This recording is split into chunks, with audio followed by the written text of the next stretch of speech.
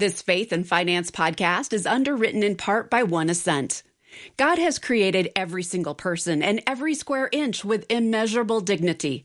And every day, businesses impact these people and places in powerful ways, either causing them harm or helping them flourish. Our trusted sponsor, One Ascent, exists to help investors consider who a business impacts and how they're impacted. More than likely, your values inspire why you invest, whether it's to provide for your family, put your kids through college, or prepare for the next stage of life. One Ascent believes your values can also inspire how you invest by directing your investment capital into companies that positively impact the world. Whether you invest on your own or work with an advisor, One Ascent's comprehensive values-aligned solutions seek to help you do well by doing good. To explore a new way of investing that aligns with your values, visit oneascent.com. Click on Analyze My Investments on the homepage to tailor your portfolio to what truly matters to you.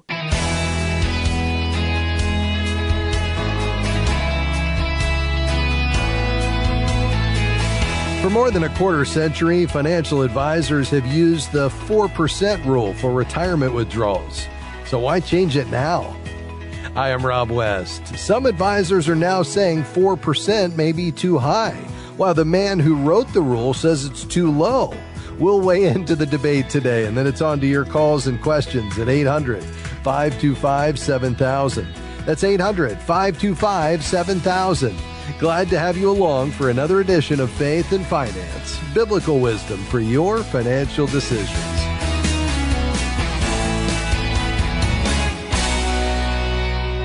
Okay, we'll start by consulting God's Word about saving and spending, which lays down a basic principle. Proverbs 21:20 tells us, "Precious treasure and oil are in a wise man's dwelling, but a foolish man devours it." We certainly don't want to be foolish, so choosing the right percentage that we can withdraw from our holdings each year in retirement is important, to say the least. Too little, and you may not be able to meet your expenses. Too much, and you run the risk of running out of funds during retirement. Now, you might be curious about where the 4% rule came from in the first place. Way back in 1994, investment advisor Bill Bengen published an article that detailed how and why he was recommending to his clients that they only withdraw 4% a year from their assets in retirement. Bengen said he created his 4% rule based on a hypothetical investor who retired in October 1968 and was promptly hit with an extended bear market and high inflation. In other words, a worst-case scenario. And even though you might be tempted to think history is repeating itself now, Bengen believes that by tweaking asset allocation, a retiree would actually be safe withdrawing up to 4.7% annually, as he is doing now. To be fair, he's suggesting that 4.5% would be safer until we see what inflation will do in the near future. So, how did Bengen arrive at the new 4.7% figure? Well, he says it's due to the greater gains he's seen by adding small and micro-cap asset classes to his portfolio. He says that increased volatility, but also gains, which made his 4.7% calculation possible.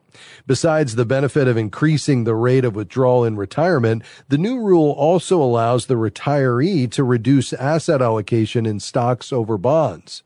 The old 4% rule was based on a 50 to 70% stock allocation, which could make many retirees jittery.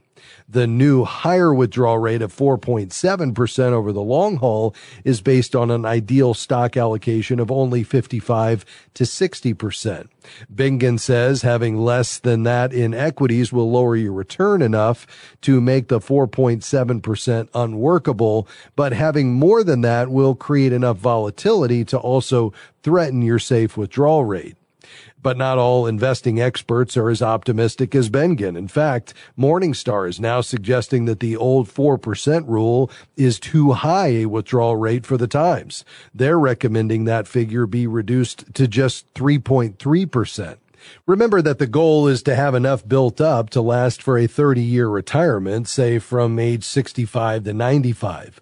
Market returns and inflation will no doubt fluctuate a great deal over that time, but in the end, they should balance out.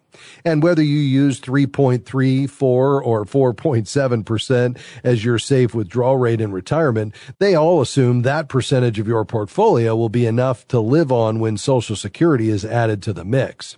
Anyone contemplating an early retirement will need a great deal more in assets or a lower withdrawal rate or both.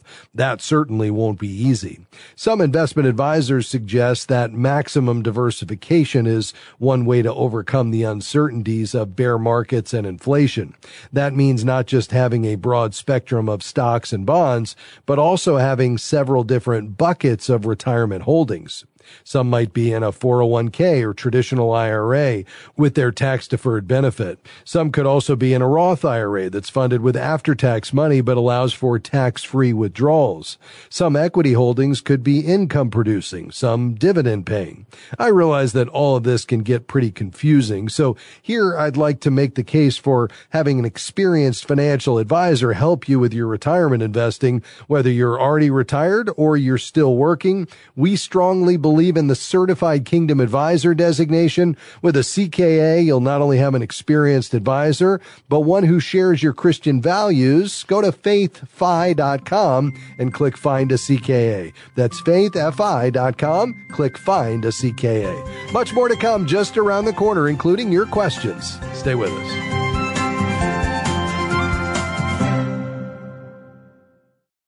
God's Word is packed with life-changing wisdom about your finances. And Faith and Finance is here to help you and many others to be wise stewards of God's resources. We rely on help from Faith and Finance patrons, supporters of this mission, to help us continue and expand our outreach. Please consider becoming a monthly Faith and Finance patron. Visit faithfi.com and click Give on the homepage. We're grateful for support from Eventide Investments on the Faith and Finance program. Eventide's approach to values-based investing is grounded in the belief that humankind was created in the image of God, with intrinsic dignity, value, and worth. Eventide calls this investing that makes the world rejoice. More information is available at eventideinvestments.com. That's eventideinvestments.com.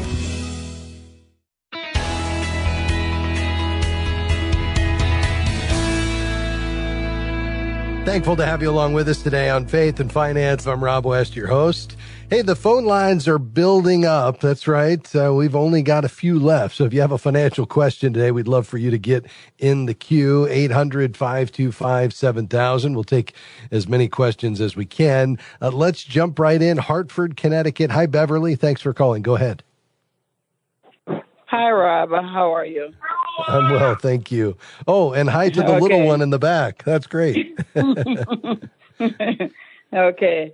I have, we at least, it was a couple of, three of us, we had went on a vacation in Orlando, yes, and they ended up that we bought a timeshare. Okay. And was told that we could sell it or cancel it. Not really cancel it any time because they give you a certain amount of time to cancel, but you can sell it if you wanted to. But now that we want to give it up, and they are telling us that we cannot give it up, and we can't sell it until we finish paying off for it, which we had bought it in August of last year. Yeah, so can you give me advice in that? Sure. Let me ask you, Beverly, was there anything in the contract or the agreement that you signed that spoke to this issue of how you were to go about selling it if you wanted to? No, no. Okay. Yeah. So the challenge here is, I really don't ever get called. I'm sure there's people out there who bought timeshares and love them. I just don't hear from them. So we hear from people all the time that really want to get out of these, which should serve as a warning to those who are considering it, just to make sure that you are going to use it and that you have a way to get out of it, because obviously those that are selling these timeshares want to look for new sales. They are not as interested in making a market for people who already have timeshares to sell them them to others because there's not any commissions, built into that process. So often they are very difficult to unload. And most of the time, the company that sold it to you has no incentive to buy it back or to try to help you get it sold. So I would always start with the documents that you signed just to see what rights you have and what commitments they made to be a party to allowing you to sell it and how you might go about that, or if there's a prohibition against selling it prior to getting it paid off in full. Ideally, what you would do would be find somebody who'd be willing to take on the payments so that they could use it and enjoy it, but basically pick up from where you left off. Worst case scenario, you'd continue paying it until it's paid, and then you'd find somebody to either buy it or just take it away from you, and they would agree at that point to take on the maintenance expense. But you'd have to ensure that in doing so, you are transferring that responsibility, because if you retain that contractual responsibility to keep the maintenance fees paid and they fail to do so, it may actually be you that's still on the hook for that. So you'd need to look into that. A couple of thoughts is I would always start with an attorney looking at the sales contract. Beyond that, I would, perhaps talk to the management company that sold it to you, see if they have a way for you to sell it. You can check out a website on the internet. It's at tug2.com, T-U-G and the number 2.com. That stands for Timeshare Users Group. And it's a community of timeshare owners who offer advice and share their experience. And one of the first things they'll tell you is never pay any upfront fees when you're trying to sell your timeshare. Some companies want you to pay before they take you on as a client. Don't do it. You can also try to see if you can find somebody in that marketplace that would be willing to take it on or buy it. Sometimes there are folks looking to buy them in there. And then, as I mentioned, you can look at giving it back to the company. It's called a deed back. But again, for that to work, it has to be paid off, to your point, and you can't owe any back fees or taxes. If you did it that way with the deed back, then you would be getting out of any further responsibility for it, which is obviously key. So I think those are your next steps. Unfortunately, there's not going to be a simple way to go about this, but I do think you need to, explore those to see if you can find a way forward. Does that make sense? Yes, it does. Okay, very good. So I think your next steps are review the contract, perhaps with an attorney, check out tug2.com, see if you can do a deed back. But again, that's going to mean that you got to pay it off in full. So that might take some time, and then find out if you could give it away and transfer that responsibility to someone else. Thanks for your call, Beverly. Keep us posted on how this goes. Let's see. Let's head to Tennessee. Tammy, you're up next. Go ahead. Yes, I am 64 years old, and I have some debt. It's basically credit cards and then some loan. It's buy now, pay later loans. Okay. And I'm wanting to find out what my best recourse is to get these paid off. Should I take out a loan, or just what I had thought is just get a hold of them and say, I'm paying off these bills one at a time. Once I get one paid, I don't want to get further in debt, so this is what I'd like to do. Yeah, very good. I certainly understand that. And you're living on a fixed income, which makes it challenging, Tammy. Do you have anything set aside in what I would call an emergency fund so we can break the cycle of charging when the unexpected comes, even $500 or $1,000? No. Okay. I think you've got to start there. When all your bills are paid, and again, I realize it's tight, but when all your bills are paid, including the minimum payments on all these cards, what do you have left over at the end of the month? About 100, if even that. Okay. All right. So I would probably, take a couple of months and try to build up a little bit of a cushion, maybe a couple of $100, just so if something comes out of left field that you weren't planning, we're not going back to the credit cards, because we've got to break that cycle. And I realize this is challenging. I'm not saying it's easy, but I want to get out of using these cards once and for all. How much do you owe on the credit cards? Altogether, my bills are no more than $7,000, maybe not even $5,000. And that's the debt that you have? Yeah, these are credit cards that they'll give you $300. I have very bad credit, so it sees where they're trying to build your credit again. Will give you $300, and then it just doesn't work. I end up getting myself in trouble. Yeah, we don't need to do that anymore. So somewhere between $5,000 and $7,000. Does that include the buy now, pay later? Yes. Okay. All right. What I would do from here, Tammy, is I would contact my friends at Christian Credit Counselors. Here's the thing. The best approach for this is not to try to take out a new loan, because that's going to take the pressure off. And if we haven't solved the underlying issue, the credit card debt's going to come back. What we need to do is get the interest rates down so that more of what you're sending every month is going toward principal.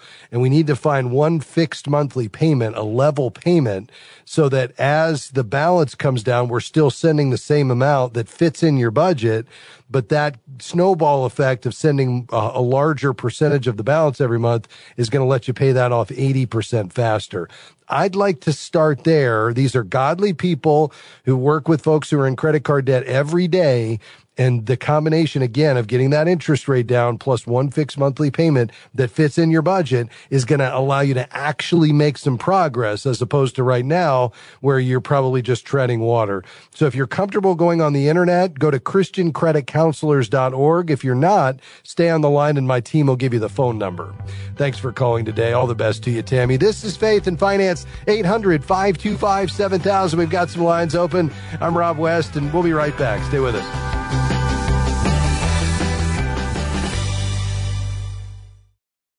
If you enjoy this radio program, you're going to love all of the many different resources waiting for you at faithfi.com. You'll find more powerful wisdom, podcasts, articles, videos, and more from partners like the National Christian Foundation, Sound Mind Investing, and Christian Healthcare Ministries. Connect with the community of thousands of Christians striving to be good and faithful stewards, and check out all of the free biblical financial advice at faithfi.com. We are grateful for support from Praxis Mutual Funds. Praxis Mutual Funds has 7 impact strategies that are designed to create positive, real-world change. More information is available at praxismutualfunds.com. The fund's investment objectives, risks, charges, and expenses are contained in the prospectus and summary prospectus. This and other information is available at praxismutualfunds.com. Investments involve risk. Principal loss is possible. Foreside Fund Services, LLC.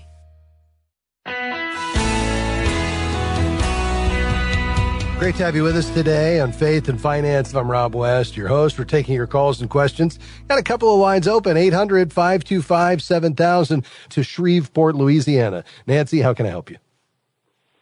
Hi, thank you for taking my call.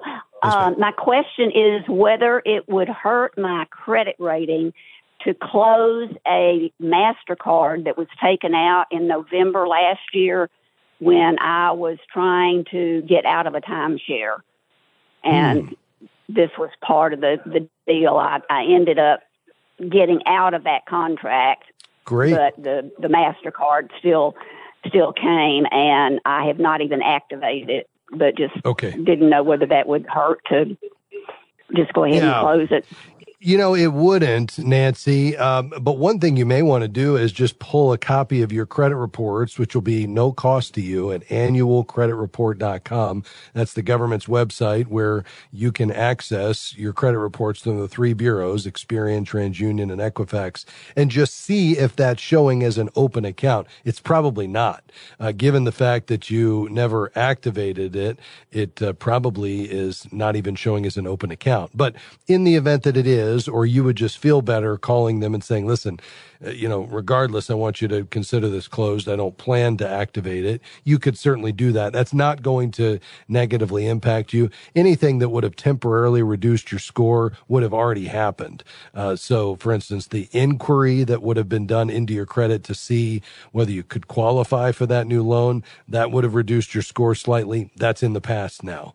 And the fact that this was never opened, it means that was never never added to your total available credit, which is now being removed. So there's really not going to be any effect on you on this. So you could either just call them and talk to the company about it, or pull your credit reports to see if in fact it's even listed, and you may find that it isn't. Okay? Okay. Well, on the thing that I get from the bank that is supposedly something like from TransUnion, it is showing up on that. Okay, but, and is it showing as an open account? Yeah. Okay. Yeah, so then I would call them and just let them know that you don't have any use for it. You'd like to go ahead and close it. That's not going to impact you negatively. It's not like it's an older account that has a long history that's being taken away, or, anything like that. Are you carrying a balance on any other cards? No, I pay them off each month. Yeah. So the only factor would just be if this is showing as an open account, then that available credit is a part of your credit utilization, which what you're charging every month, even though you're paying it off, if you pay it off after the end of the cycle date, the total charges for the month are showing up on your credit report, and the percentage of those charges to all of the credit you have available to you, if that rises over 30%, that will reduce your score. And so if by taking this one out of the mix, that causes those monthly charges to trip up, over that 30% threshold, that's the only way this could impact you negatively. Beyond that, there really isn't another way. Okay. All right. Okay. Well, thank you very much. I appreciate it. You're welcome, Nancy. Absolutely. Thanks for calling. To Plainfield, Illinois. Hi, Addie. Go right ahead. How can I help you? Hi. Thank you for taking my call and all your advice. Thank you. So my question is, I'm 60 years old, and through work, the financial people that help us through work, they advised me to open, I believe it was like a Roth IRA or something, because it has to be open for 5 years prior to me moving anything into it. But I didn't understand what they meant. So I have opened an IRA with Schwab, but there's nothing in it yet. I haven't funded it yet, but I don't know the purpose of it, like why I did that. Yeah, I'm a little confused on that too. The 5-year rule on Roths says that you have to wait 5 years before withdrawing any converted balances or withdrawing any contributions in order to be able to get the tax-free withdrawal after 59 and a half. It shouldn't have anything to do with you contributing to that Roth. Do you have a company-sponsored plan at work? Yes. So I guess he told me that I guess once I retire, I guess to be able to move my money into something, I guess that plan had been open for 5 years. I see. Okay. Yeah. So if you're going to roll a Roth 401k in or convert it, then you would have it open. So that's fine. Yeah. You can just let it sit there and wait until your retirement. That's going to start that clock running. So that's probably what he was getting after. And that makes sense to me. So I appreciate you calling today. That sounds like a good plan. Durant, Iowa. Hi, Grace. Go right ahead. Hi.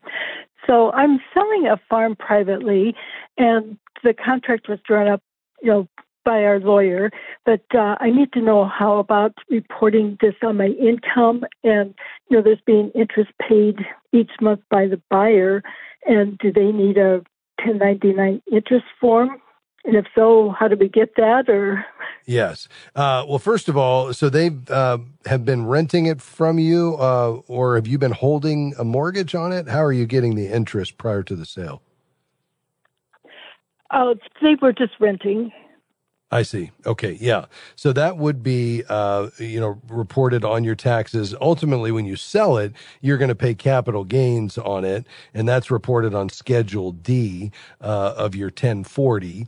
And as long as you have income as a single filer in 2023 over $44,625 and less than $459,000, you'll pay a 15% long-term capital gain rate if you held that property more than a year. Are you selling it to them this year? Yes. Okay. Yeah, they've been paying, the whole year. Okay. All right. Very good. But the sale to them, you're actually selling them the property. Is that right? Yes. Okay. Yeah. So then the difference between the selling price and the cost basis would be your gain. And as long as you held that for more than a year, that would be reported on Schedule D as capital gains. And then you would report the interest that you took in as well. And you'd be able to offset that, with any expenses, but you'd report that as well, and on your taxes. So I think this is the year, if you don't normally use a tax preparer, to do that, just to make sure that you take full advantage of any deductions, especially as you're calculating that cost basis to determine, what your true cost basis is versus your selling price.